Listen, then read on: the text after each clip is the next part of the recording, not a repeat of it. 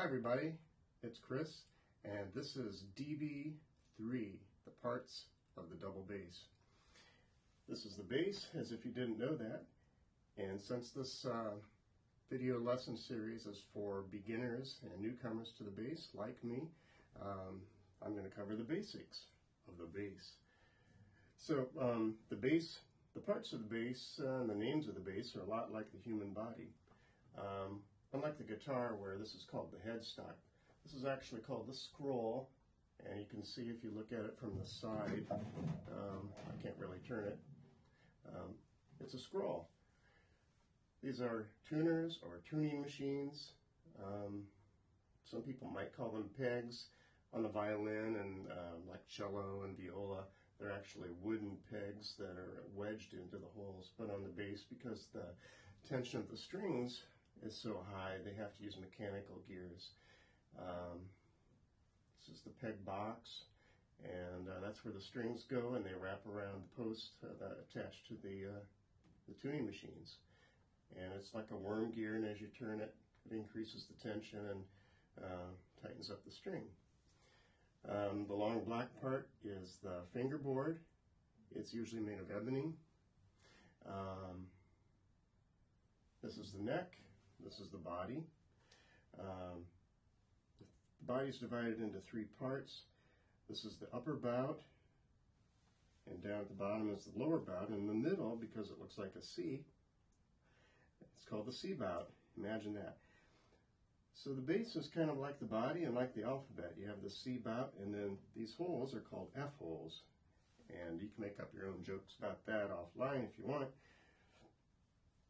And the shoulders on my bass are sloped, which makes it a little easier to reach the upper reaches of the fingerboard. I've seen some basses where the shoulders are more rounded, like a violin, but that's not the way mine's made. This part is the bridge. I'm not sure what kind of wood that is. Might be oak. It looks like it's probably some kind of hardwood.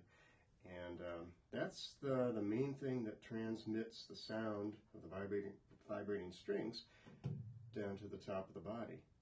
So that's really important.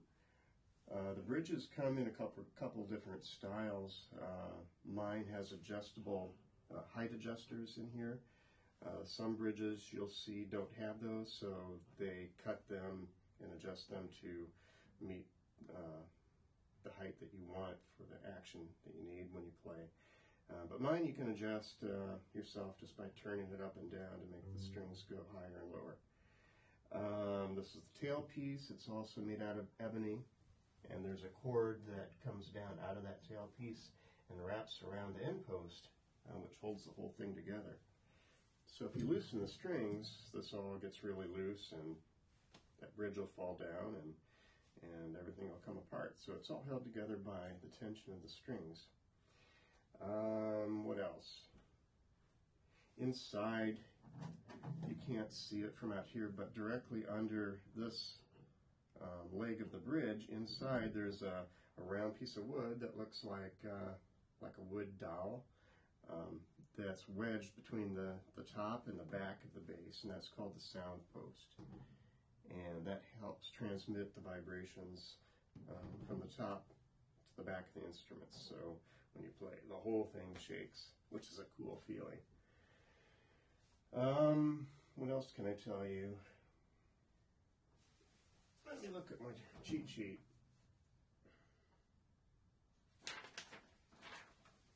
Oh, if you're new to the bass world, there are different names for the same thing. It's like some streets in some towns, they go by different names.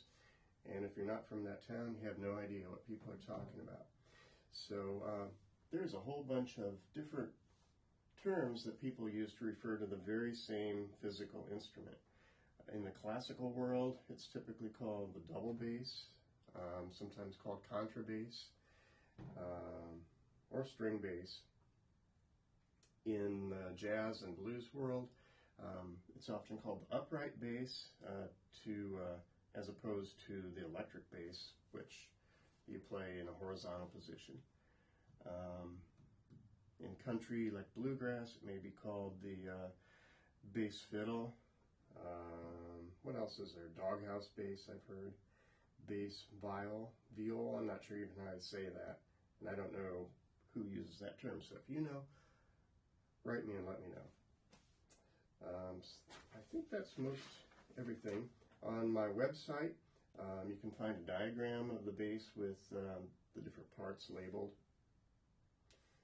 One other part I didn't mention, now that I look at my diagram, is up here where the strings first cross over. That's called the nut. It doesn't look like a nut to me. It doesn't look like a walnut, a hickory nut, or a nut out in at the hardware store. I don't know why they call it a nut, but it's the nut. Maybe the guy that made it was nuts. I don't know. Anyway, that keeps the strings above the fingerboard right at the top. Otherwise, they would lie flat and you wouldn't get any sound. You know, you just get it'd be like this. It just buzz. Anyway, that's what the nut does. Okay. Then there's the bow. This is my bow, my new used bow that I just purchased from my instructor, and it's made of Pernambuco wood, also known as Brazil wood, I've read. It's a wood from a tree in Brazil, and I've heard that it's getting kind of scarce, so more bows are made from other materials these days, like fiberglass or maybe some kind of composite material. This part is the frog. There's a screw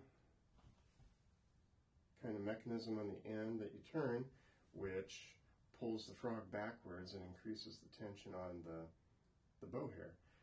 If it's too loose, it won't play. It won't generate any sound. So you need a little bit of tension, and you have to fiddle with it to find the amount of tension that's just right for the way that you play. Anyway, you turn that clockwise to tighten it, counterclockwise to loosen it. There's a wrapping, a silver type wrapping around the bow stick, and like a little leather here for your finger to grip onto.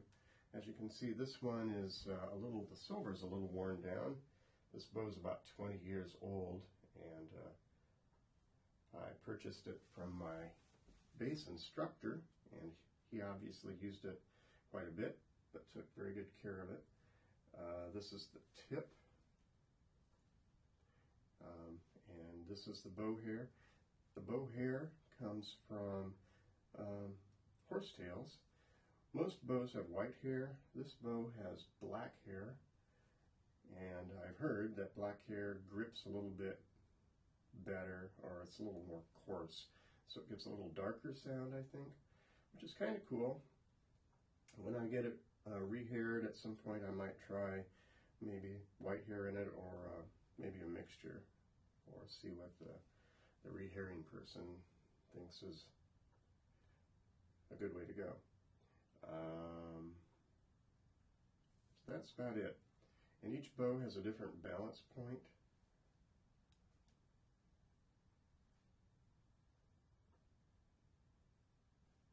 You can hold it and you can see where it will balance evenly.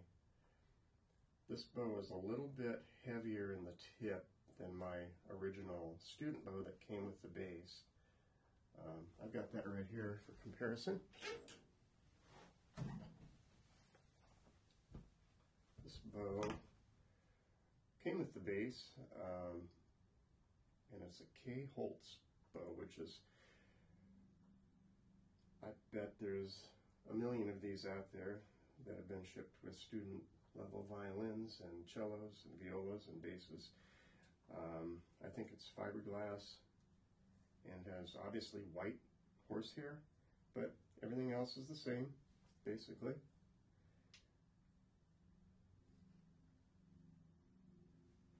This one, I think the balance point is a little bit farther towards the frog. The benefit of having a little heavier tip is it makes up bows a lot easier to execute because you get more pressure down here on the string.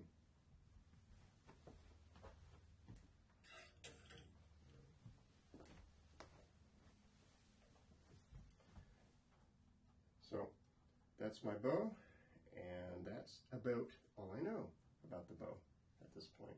I hope that helps you. If you have any questions, send me a comment or an email, and I'll do my best to answer. Thank you very much for watching DB3, the parts of the bass.